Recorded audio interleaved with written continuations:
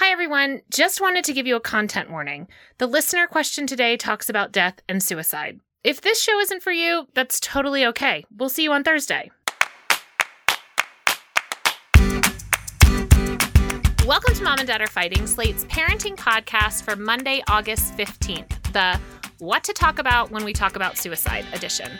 I'm Elizabeth Newcamp. I write the homeschool and family travel blog, Dutch Goose. I'm the mom to three littles, Henry, who's 10, Oliver, who's 8, and Teddy, who's 5. We live in Colorado Springs, Colorado.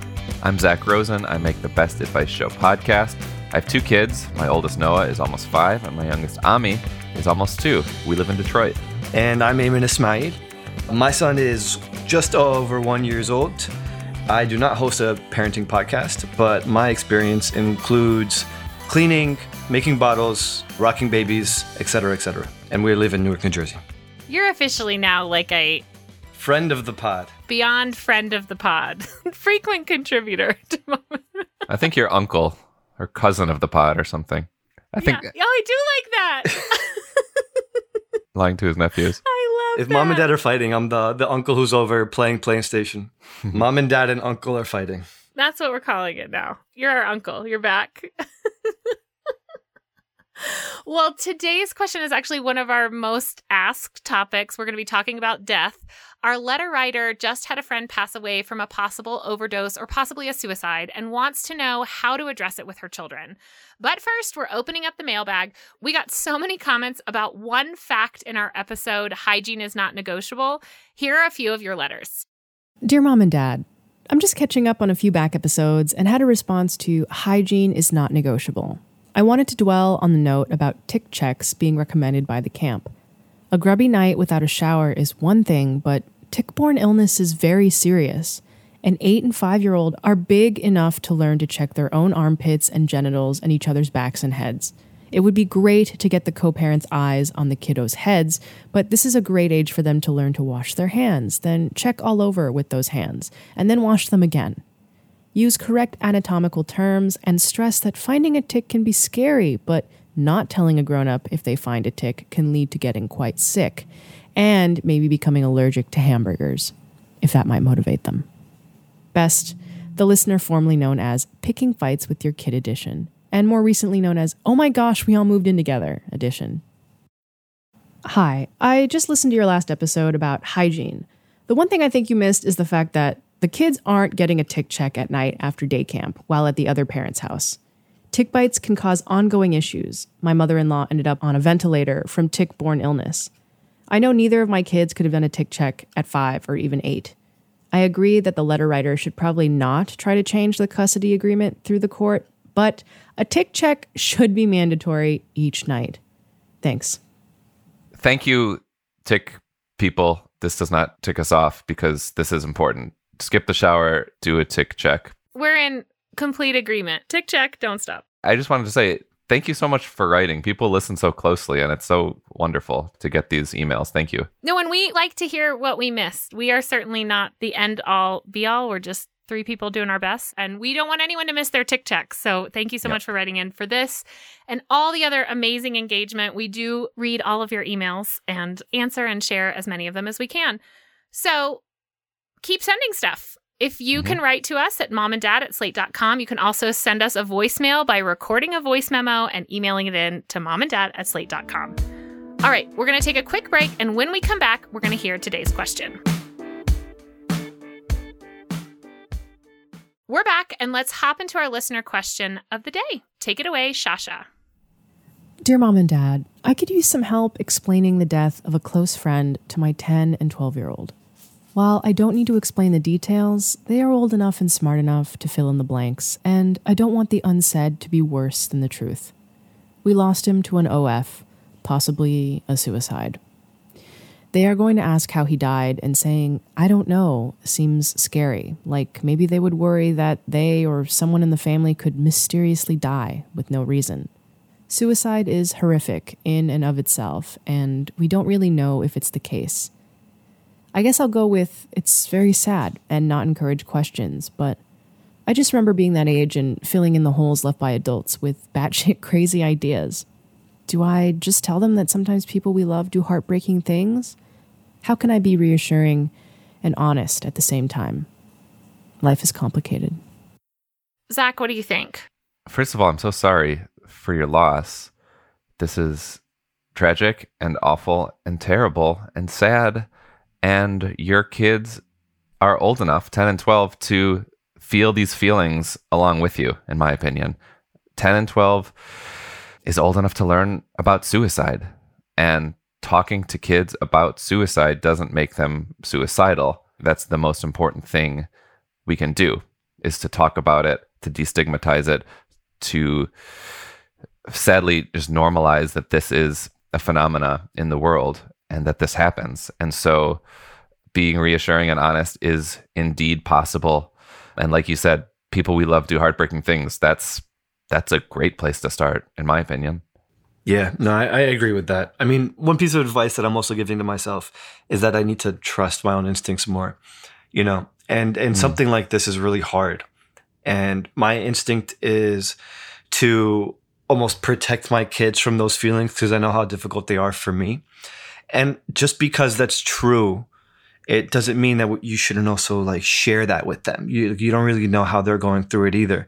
And I'm realizing the more we stick to ourselves, the more alone that could feel. And I think this also applies for adults and just how we are wanting to protect others from how difficult things can get. But, this could be a real opportunity for you to not only help your kids understand something really important, but to help you go through it too. I mean, this can't be an easy time for you either. I can't imagine it is. So I think this is a really great opportunity for some real family catharsis. Eamon, I think you hit on such an important point, which is that when we feel overwhelmed, it's sometimes we don't want to engage with our kids because it's hard for us. And then we're also thinking hey, we're going to protect them from this feeling, instead of viewing it as an opportunity to be the people to help them process this instead of them turning to someone else. And with so many of these issues, I know you guys write in about death all the time because it's super scary and it's a guaranteed in life, and it's scary to kids and it's scary to adults. And I think that's the thing. There's so many things where we're oh, you can see the bright light in things, and it's very hard to do that with death, particularly in a suicide or even an overdose where it is surrounded in this shame and silence and this idea that this is something we don't talk about. And so I think if you can give your kids permission to talk about it, it will launch you into a relationship where you can talk about mental health and you can talk about these scary things together. I want to recommend this book called Breaking the Silence by Linda Goldman. And it's a book about complicated deaths, but she actually provides the definition of suicide she thinks that you should use with your children. And I thought it was just really wonderful, which she says, suicide is when people decide that they do not want their body to work anymore and they stop their body from working. They are so sad or so angry or so depressed that their mind becomes mixed up. They forget that they can get help and there's always another way. So one, I think making it so that they can understand that it's also not the only option and opening that up, but conveying to your children that the person that this happened to essentially was suffering from a disease, be that depression as a disease or addiction as a disease, and this was the result of the disease. Because I think the reason it has this stigma is we feel like this is a choice they made as a sound-minded person. Yeah. And in many of these cases, it is not. We don't feel the same stigma when we say, somebody died of cancer. This is the same thing. Someone died of depression or they died of addiction or they died of this other thing that was affecting them. And so I think framing it like that makes it feel less how do I tell my kids about this? Because you would tell them these other diseases.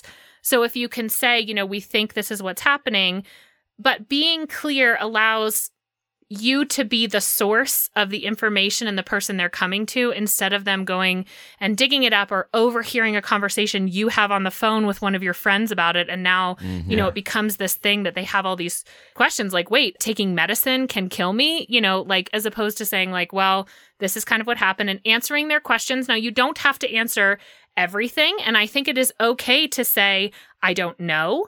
It's also okay to say, I don't feel comfortable sharing the exact details. It's just an adult conversation. Those are all okay answers. But I just really encourage you to not feel like telling them this stuff is going to somehow put the idea of suicide in their head, because I think you can have this conversation and also have it be this teaching moment that emphasizes that like suicide is not a solution and that there are other options, but also that people suffer from things that make them believe that this is the only choice.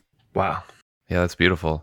And just zooming out to just the death talk in general, not even necessarily suicide, but I think just the more matter of fact we can be, the more comfortable these conversations become. And it's really hard and awkward. Like I was just at a funeral for an amazing person who died they were 92.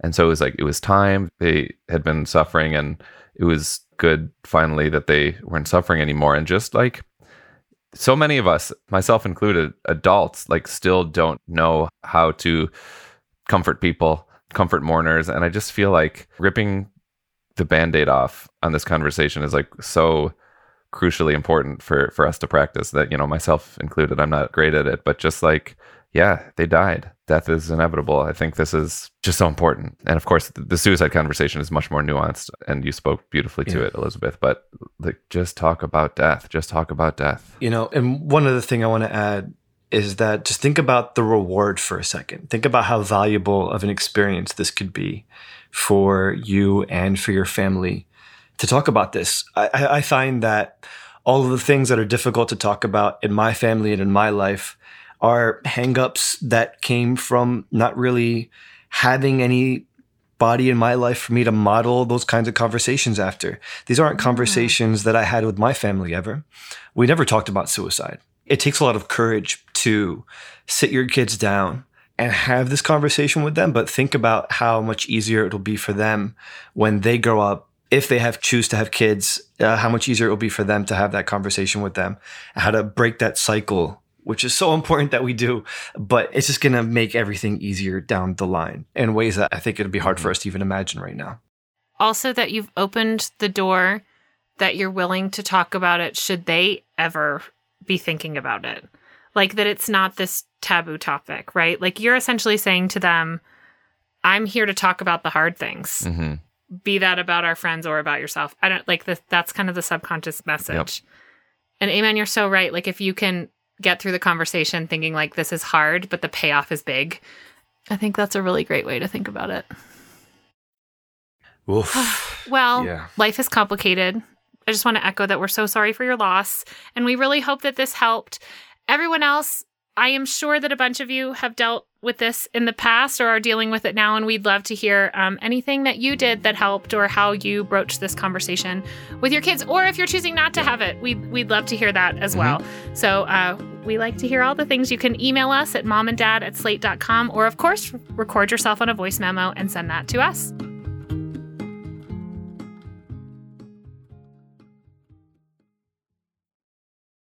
It's finally time for recommendations. This is the part of the show where we talk about stuff we think you should check out.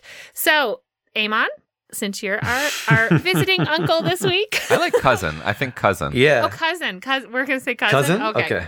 Yeah. Welcome to Mom and Dad and Cousin Are Fighting. Okay, so this is a really, really big one. I like to have plants around in my house. I have a lot of florals and, some orchids and some just evergreen stuff. I just like having green inside. But having a baby around is tough with all of these hazards, because every time he puts his hand into one of these pots, he just gets a fistful of dirt and it ends up everywhere, sometimes in his mouth, and it's just a mess. But for me, more importantly than that, it hurts my plants and I really won't stand for it. So I've been trying to research ways to get him to stop. How do I get my son to not torture and kill my plants? And one thing that I found to be really, really, I don't know if it's working or not yet, but it makes me feel better, is putting some plastic plants. I went to the store and I got a whole bunch of fake plants that come with pots, and it's a life changer. I don't feel so terrible when he grabs a plastic leaf and rips it off. Fine, whatever. But I'm also trying to take his hand and motion gently, be like, well, I'm not trying to say, like, don't do that. I'm saying, here's how you do it. And practicing with the plastic pants has been a life changer. I like this. I feel so much immense pain when I'm like trying to recover these plants that I got from Home Depot for $5 because they were dying. And I'm getting them to grow and grow, and then a whole stem disappears and I find it on the floor and next to a pile of dirt. It hurts so bad. But it's trying to teach him with plastic plants and show him that this is stuff that's like pretty and you're supposed to just gently glide your hand across. And oh, wow, doesn't that look great? Wow, You hear that sound? And just since doing that, he went to one of my favorite plants, which I've constantly told him not to mess with. And he did the exact same motion. He just sort of glided his hands, let the leaves bristle against his fingers, and he looked and he smiled. And he can't talk yet, but he was saying to me, Dad, I'm doing it. And that felt, it's working. Oh. So yeah, if you have plants. The plastic practice Practice plants. plastic plants. Plastic plants. That's like And such they're a good cheap. idea. And you're like I feel like also you're like raising this plant lover. Like subconsciously you're like, this is something I love and I want to teach you how to love it too. It's also modeling for him the kind of touch that's okay, right? So with his cousins, I mean, he's never like hit them before, but he used to have a real problem. Touch them like a plant. Yeah, he does. He like sort of brushes his hair, China touches his hands, messes with their toes. And he'll every single time he'll look at me and give me that same smile of like, see, it's working. Oh my gosh. I love You're that. going to have the best toddler. I feel like there are so many great gardening things when they're toddlers, like putting seeds in the window and things like that like all kids love. But having like a parent, like dad loves plants and we're doing these things is going to add this. Because that's like kind of the first thing your kid can care for. Like we do a lot of gardening because it's something they can do and care for. And a plant can really tolerate, like if it gets a little bit too much water and then you just don't remind your kid to water it for a few days, like there's a bunch of stuff you can do and they can learn to care for this thing and see it grow. So I feel like you're just like setting up for those good plant parent toddler years. I can't wait for them to eat an apple and we like pick out the seeds and we put them in the fridge and let them germinate for however many months and, I think you could do a children's book, Dad Loves Plants. Oh my gosh. Ooh. I'd read it. I'll need to hire a ghostwriter because I'm so busy. I love it. You heard it here first. We're looking for a ghostwriter. Yeah. Email mom and dad are fighting. At slate.com and we'll put you in touch. Do not email mom and dad or cousin. It's mom and dad are fighting. Yeah, we don't know where that goes. That email is still pending. As I rush to Gmail to get it. No, just kidding. Zach, what are you recommending? I'm recommending a book that my cousin found in the free bin and gave to me. I had never heard of it. I find it hilarious. It's a children's book, but it's not for children. It's for adults. It's called You Have to Fucking Eat. Do you know about this book? No, but this has to be by the same guy from Go the Fuck to Sleep. Yep, this is the sequel. I didn't know there was a sequel. This is the sequel. It's called You Have to Fucking Eat by Adam Mansbach, illustrated by Owen Brosman. And I'll just read a couple pages to you because it's really short and really hilarious. So it's illustrated like a children's book, but you probably shouldn't read it to your kids. This is why, because this is what it says. The sunrise is golden and lovely. The birds chirp and twitter and tweet. You woke me up and asked for some breakfast, so why the fuck won't you eat? The bunnies are munching on carrots, the lambs nibble grasses and bleat. I know you're too hungry to reason with, but you have to fucking eat. And it just goes on.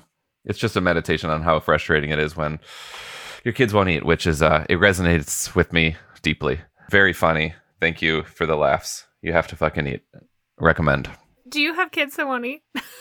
I do. I mean, all children. Yes. Noah will just like skip meals sometimes. And I just have to remember that she just doesn't have to be hungry the second I tell her to be hungry. She's good for the most part, but she's gotten better too. And back to Dad Loves Plants, we've been working in the garden together, and that has really helped her tomato consumption. Cherry tomato right now is like, there's nothing better. And when they eat the stuff off the vine, right? Oh, I know. So good. Teddy won't eat a tomato, but happily, like in a salad, anything in the house. Yep. Out in the garden, consuming them as fast as he can pick them. Yep.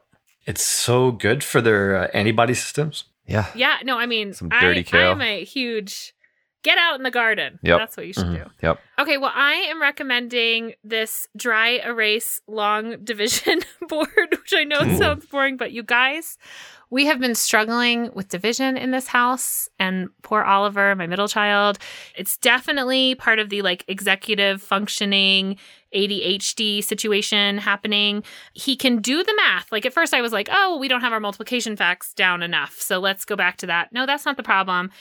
In long division, like remembering all the things to do, and you guys, I know there are like 400 different methods. I have tried them all. We have tried the guessing. We have tried this. We've tried the boxes. You name it, we guessed it. I got this board, the dry erase board. The link is in the show notes. It like has boxes for all of the things, and the boxes are color coded. So when you fill in the division problem, like it kind of shows you like, okay, we do the yellows first and we put the number, like 8 times 5, 40, write it down there.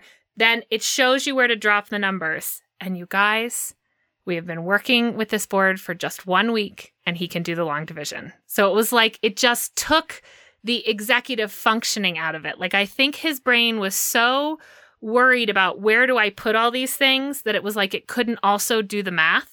We usually don't have a lot of tears with math because we do like our 15 minutes and we are where we are and there's no pressure and there's no whatever. But like we are at a point where we can't, like we moved on and did some fractions and then came back, and we just have not been able to get this. And I think this just like solved our problem. So I am recommending this. The one I'm recommending actually comes with 4 different boards that have, it's 2 boards back and front. They're dry erase. I just give it to him when he's doing the math. He writes it on there.